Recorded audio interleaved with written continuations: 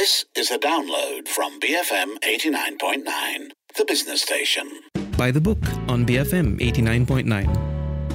Hello, you're listening to By the Book. I'm Sharmila Ganesan, and with me, as always, my fellow traveller into the world of literature, Lee Chui Lin. Hello.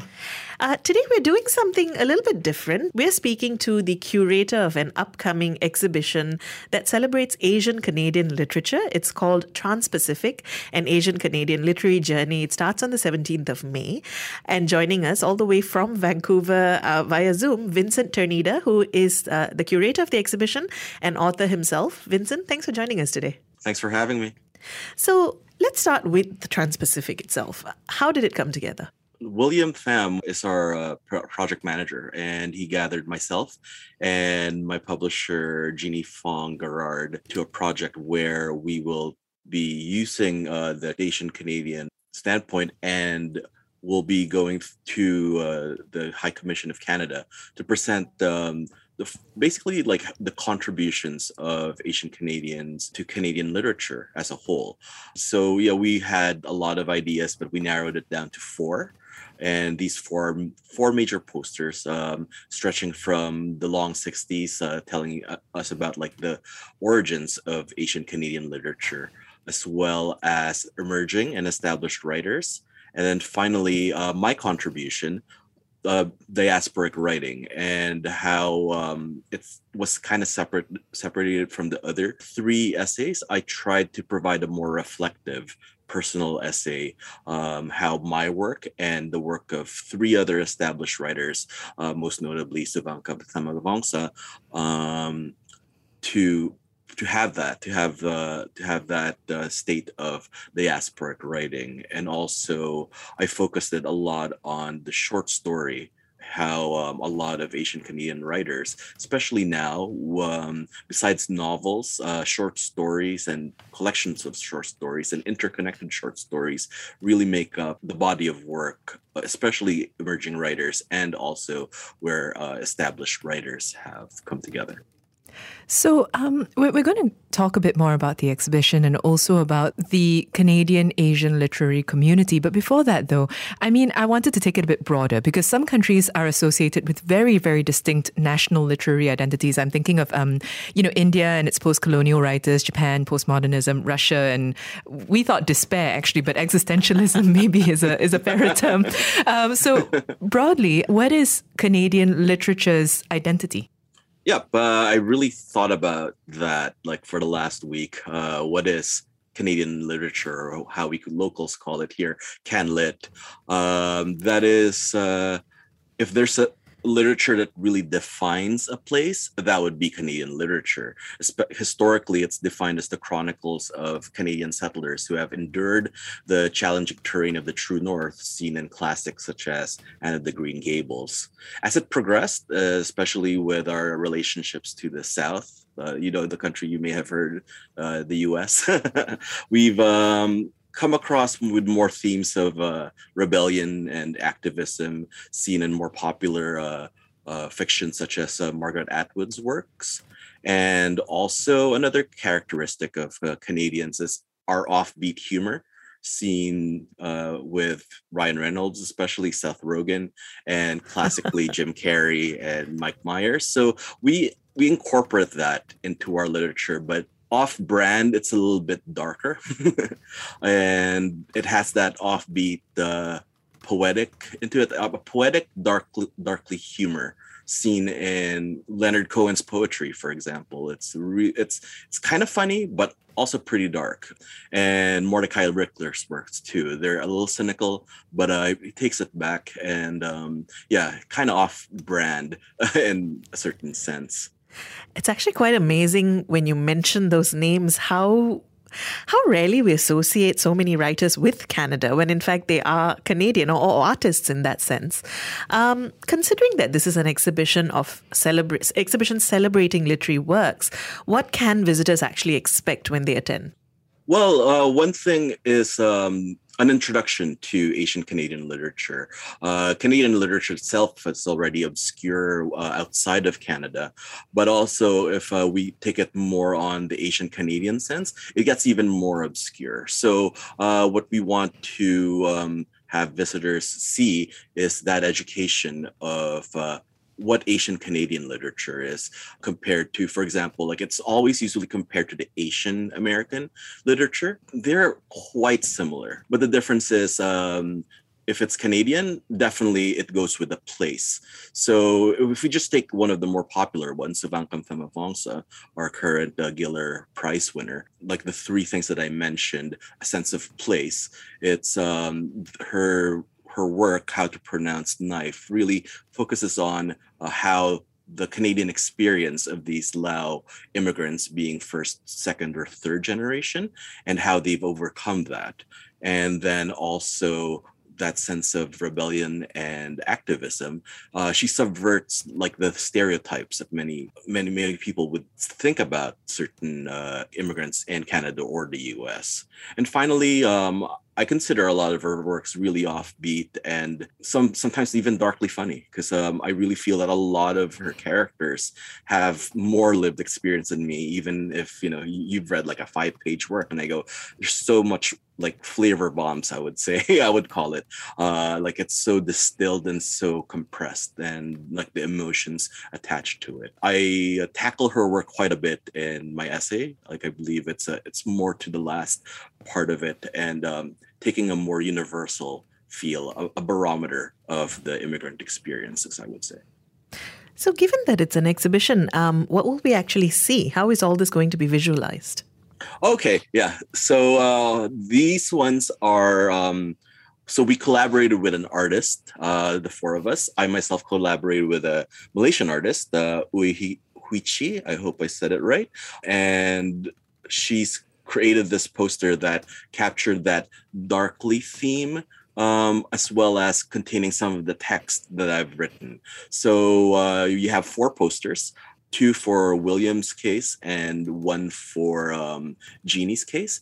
And each one tackles like that particular order. Since mine tackles diasporic writing, William tackles the origins, and also focusing on more emerging writers, as well as in Jeannie's case, it's the established writers, writers such as Joy Kogawa, for example. Like, everything is shown into like an image that we focus on. We all chose like one image and the writing that's surrounding it. So if more of the visitors would want to take a look at the works, the essays are available. But in a visual sense, those 4 posters take that image in mind and salient parts of our essays. I wanted to ask this question. I mean, do you feel any pressure representing the Canadian Asian literary community, especially since the role of the curator, right, holds a very specific lens and to a certain degree power, because you're determining what it is that people are going to experience? Yeah, that's the thing that I was preparing myself for this interview all day, and I was going like, am I the right person to talk about, to represent? Yeah, and the one thing that I could say is like I'm really humbled by this experience, because I did also appear 2 years ago, talking about the diasporic experience from an Asian Canadian perspective, and it's me. I was like, there's so many other authors to choose and talk from, but then like we all are based in our networks, and William and I work really closely with a lot of Asian Canadian writers, and before the pandemic, I was very active in the community and just reading as many works as I can. I consider myself more a student of it, especially discovering it much later in my life, starting as a literary writer. So in a way, like I am at that in-between crossroads where, I'm an emerging writer, but at the same time surrounded by a lot of established writers. I'm in that strange in-between where I could say, yep, like I could see how many I could represent. But then truthfully, I could say like I represent a lot more of the emerging writers. So, like I could be that everyman, as well as looking up to the more established writers that are out there. We're speaking with Vincent Ternida, who is an author as well as the curator of the Transpacific, an Asian Canadian Literary Journey exhibition. That's by the Canadian High Commission. It's launching on the 17th of May.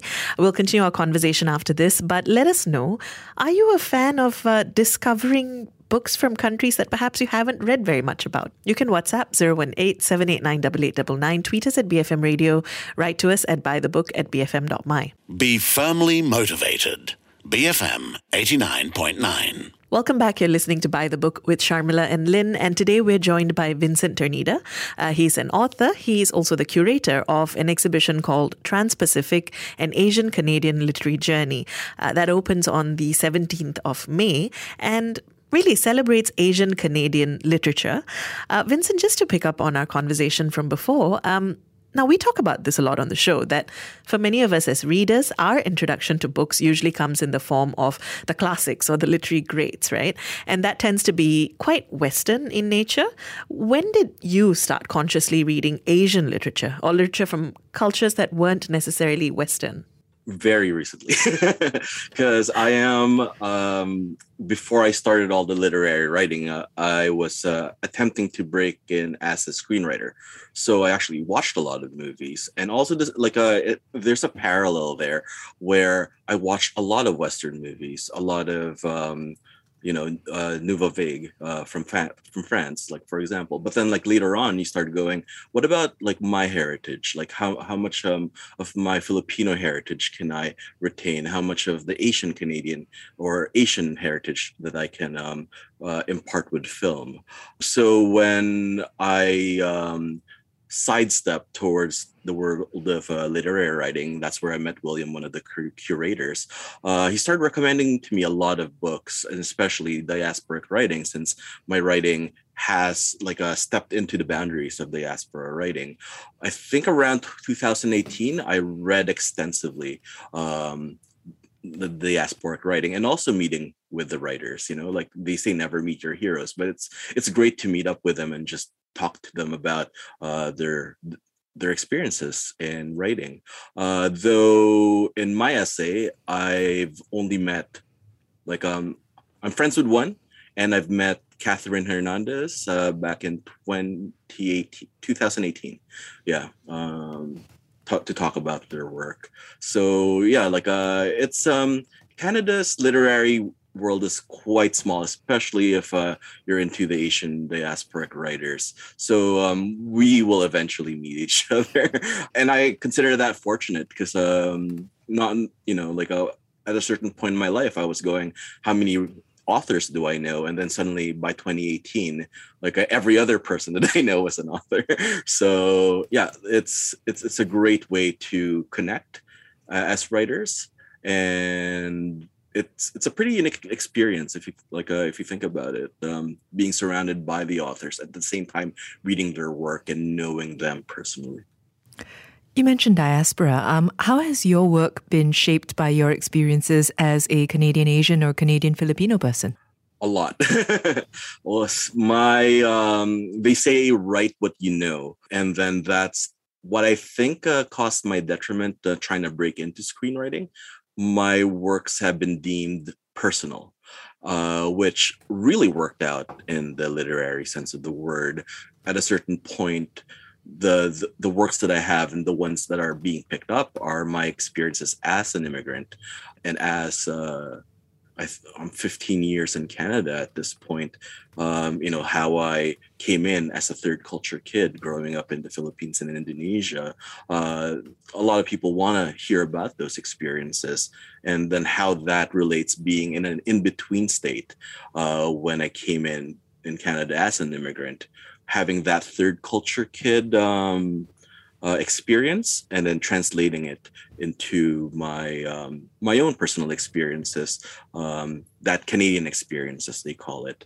I talk about it a lot in my essay, how certain experiences I had in the East Coast when I was alone, I didn't have any support, and also my experiences when I'm in the West Coast, when I'm around my family, and I also have that community.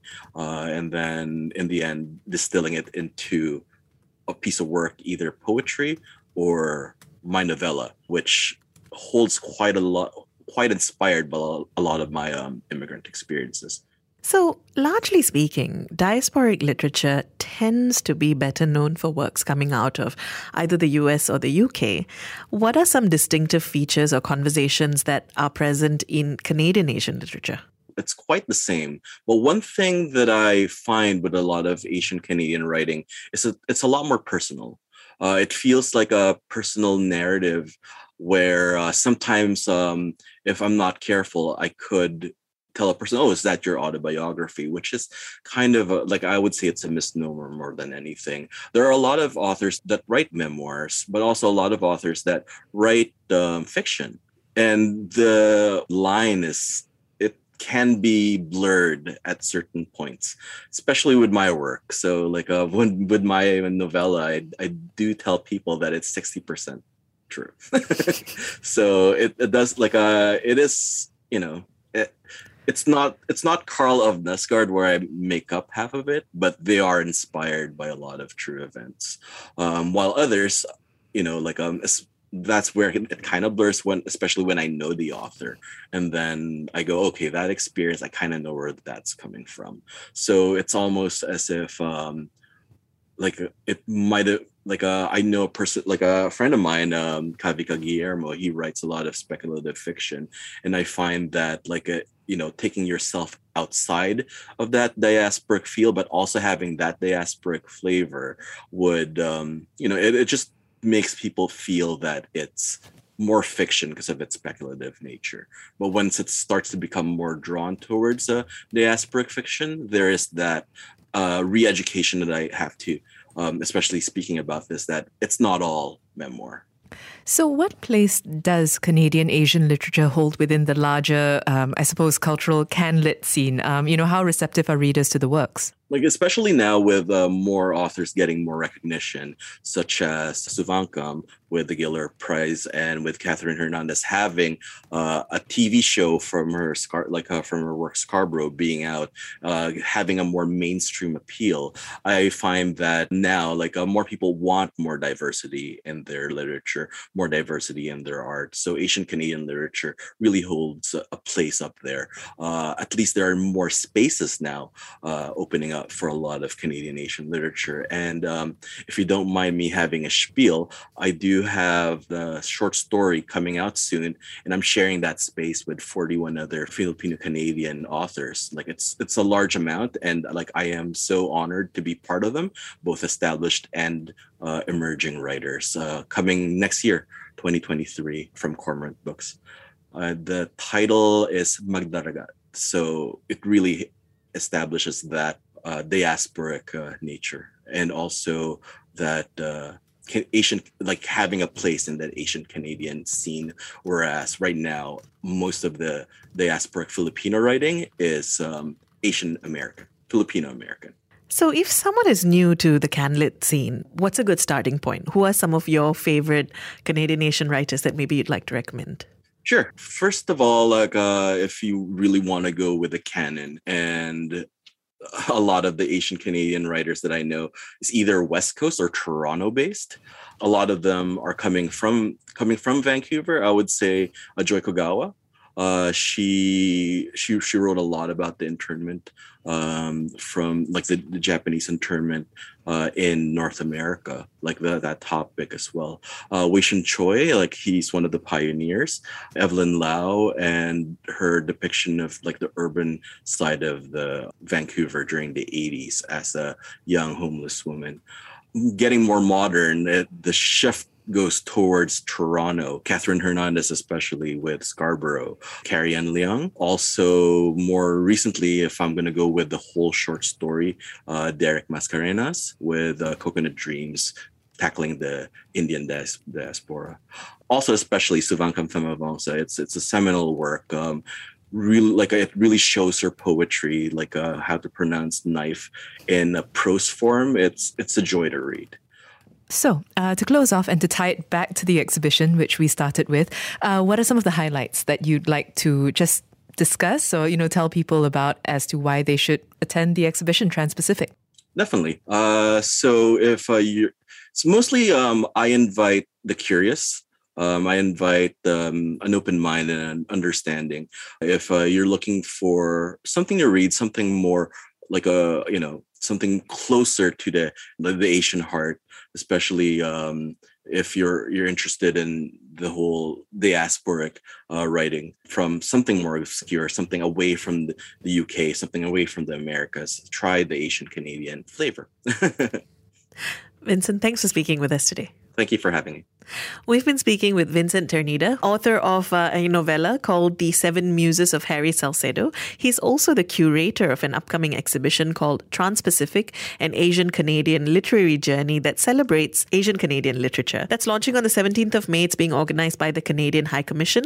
For more information, you can follow their social media pages at Canada Malaysia. And let us know, are you a fan of discovering literature from countries that you haven't read before? You can WhatsApp 018-789-8899, tweet us at BFM Radio, write to us at buythebook@bfm.my.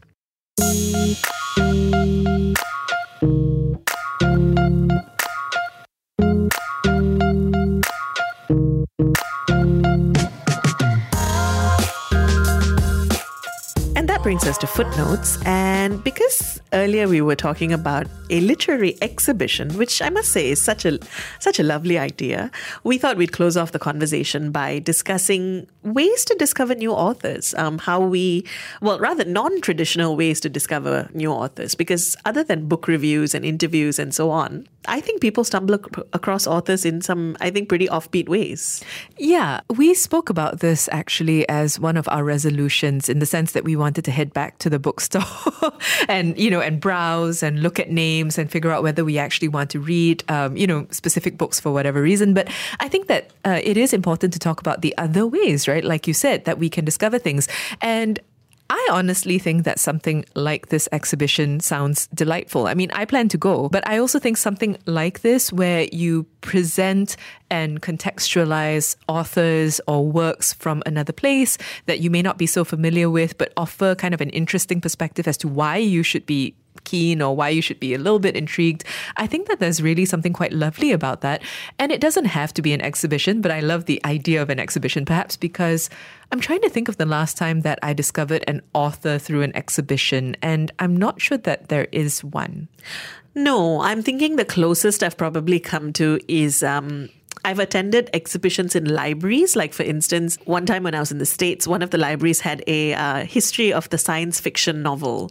And that kind of led me to a couple of titles that I hadn't thought of. But yeah, you're right. It's rare to have this kind of an approach to recommending books. And I do think it's quite cool. I do think, though, that we have a lot of ways these days, particularly with the internet, of stumbling across new titles. Because for me personally, I pick up a lot of ideas and recommendations from Instagram and even Reels, right? Where people post, or TikTok, I suppose, where people post what they're reading or particular genre-related things. And I find those actually great resources to lead me in a particular direction that perhaps I may not have thought of. Yeah, I think that the thing about social media is that the premise is that you follow people that you already find interesting, or that whose tastes already align with yours, or that you find I hate using the word influencer, but you know what I mean, you already... Or the algorithm understands you. Yeah, is what it comes down to. I really enjoy it when people have book highlights, when they actually leave a little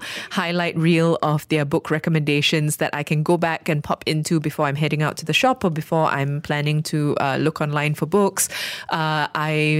I, like you, I presume, have a camera roll that is littered with a number of screenshots of books that I plan to get. So I agree that social media definitely is the thing.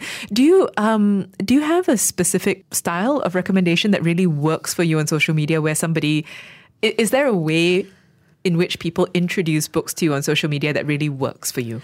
I'm going to sound very shallow. I love covers. Yes. Unfortunately, I literally mentioned this when we recently reviewed Sulin Tan's book, right? I love it when people put up book covers. I don't know, there's just something about a beautiful cover that draws me in. Of course, later when I read the description, I may or may not end up thinking it's for me. But I think 100%, particularly things like Instagram, are very visual mediums. The book cover for me is a huge thing. For me, it's the book cover to a degree, but it's usually also, I like it when people put little blurbs or little descriptions of why it is that they found this book so intriguing, whether it was because it was moving, whether it was because they couldn't put it down. And I think a lot of that has to do with the emotional reasons why, not even why we might buy a book, but why it is that you might pick up a book. Because I think many of us have that experience of having purchased a book a while ago because it looked interesting, and then it just languishes in this stack for ages, and you never pick it up until someday perhaps you hear somebody say, that one is a fast read or an intriguing read or whatever, and it happens to hit that exact mood that you're looking for that particular day. And so that works for me. But I was thinking in that same vein of discovery, and discovery in ways that aren't typical. Anthologies are such a great introduction to different writers. And I think it's because you have a variety of people laid out back to back. It's usually quite curated, which means that you have writers that have already been picked, writers that have already are fitting a certain theme, whatever it is the anthology may be. And there have actually been loads of authors that I first encountered through an essay or a short story and then went off and bought an entire book. Anthologies are just a blessing, both for people with short attention spans and for people who I think don't quite know whether they want to commit to reading a particular author's entire, like a long novel, essentially. And books are not cheap either, right? So anthologies are such a good way of, I think, getting a taster. I particularly like it when given that we were talking about diasporic literature earlier, and with the caveat that it's impossible to represent an entire culture or country with one anthology. I do, however, like when there are things like country-focused anthologies, or perhaps sci-fi from Southeast Asia or steampunk from the Middle East, because those give me, I think, a sense of genres that I may already be interested in, and then writers from particular areas that are writing in those spaces. Because you'll find it's very difficult to access these writers otherwise, unless you're already in particular circles, like the Canlit circle, for instance.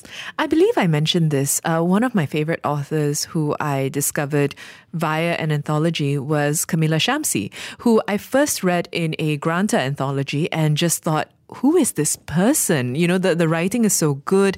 The perspectives and the stories that are being told about, that circle issues of faith and culture and terrorism and immigration was so intriguing that I went out and bought Home Fire. And I have not read her next book, but it's on my list. And I just remember that so clearly because I also know it's unlikely that I would otherwise have encountered or chosen to pick up Camilla Shamsi. So I think the next time you find yourself kind of casting about for a book to read, rethinking, my goodness, what show is this? Is this a psychology show? But I think rethinking our patterns and the ways that we normally do things, whether it's asking our friends for recommendations, listening to our show, or going to bookstores, I think reconsidering what that could look like, whether it's heading out for an exhibition or picking up an anthology or a magazine. Actually, magazines are fantastic. Or literary journals. Yes, exactly. Things like that, just reconsidering where it is that we get our recommendations can really lead to a broadening of the circle of authors we read. Let us know, where do you get your book recommendations, particularly, some offbeat, non-traditional avenues that you may look for them. You can WhatsApp 018-789-8899, tweet us at BFM Radio, write to us at buythebook@bfm.my.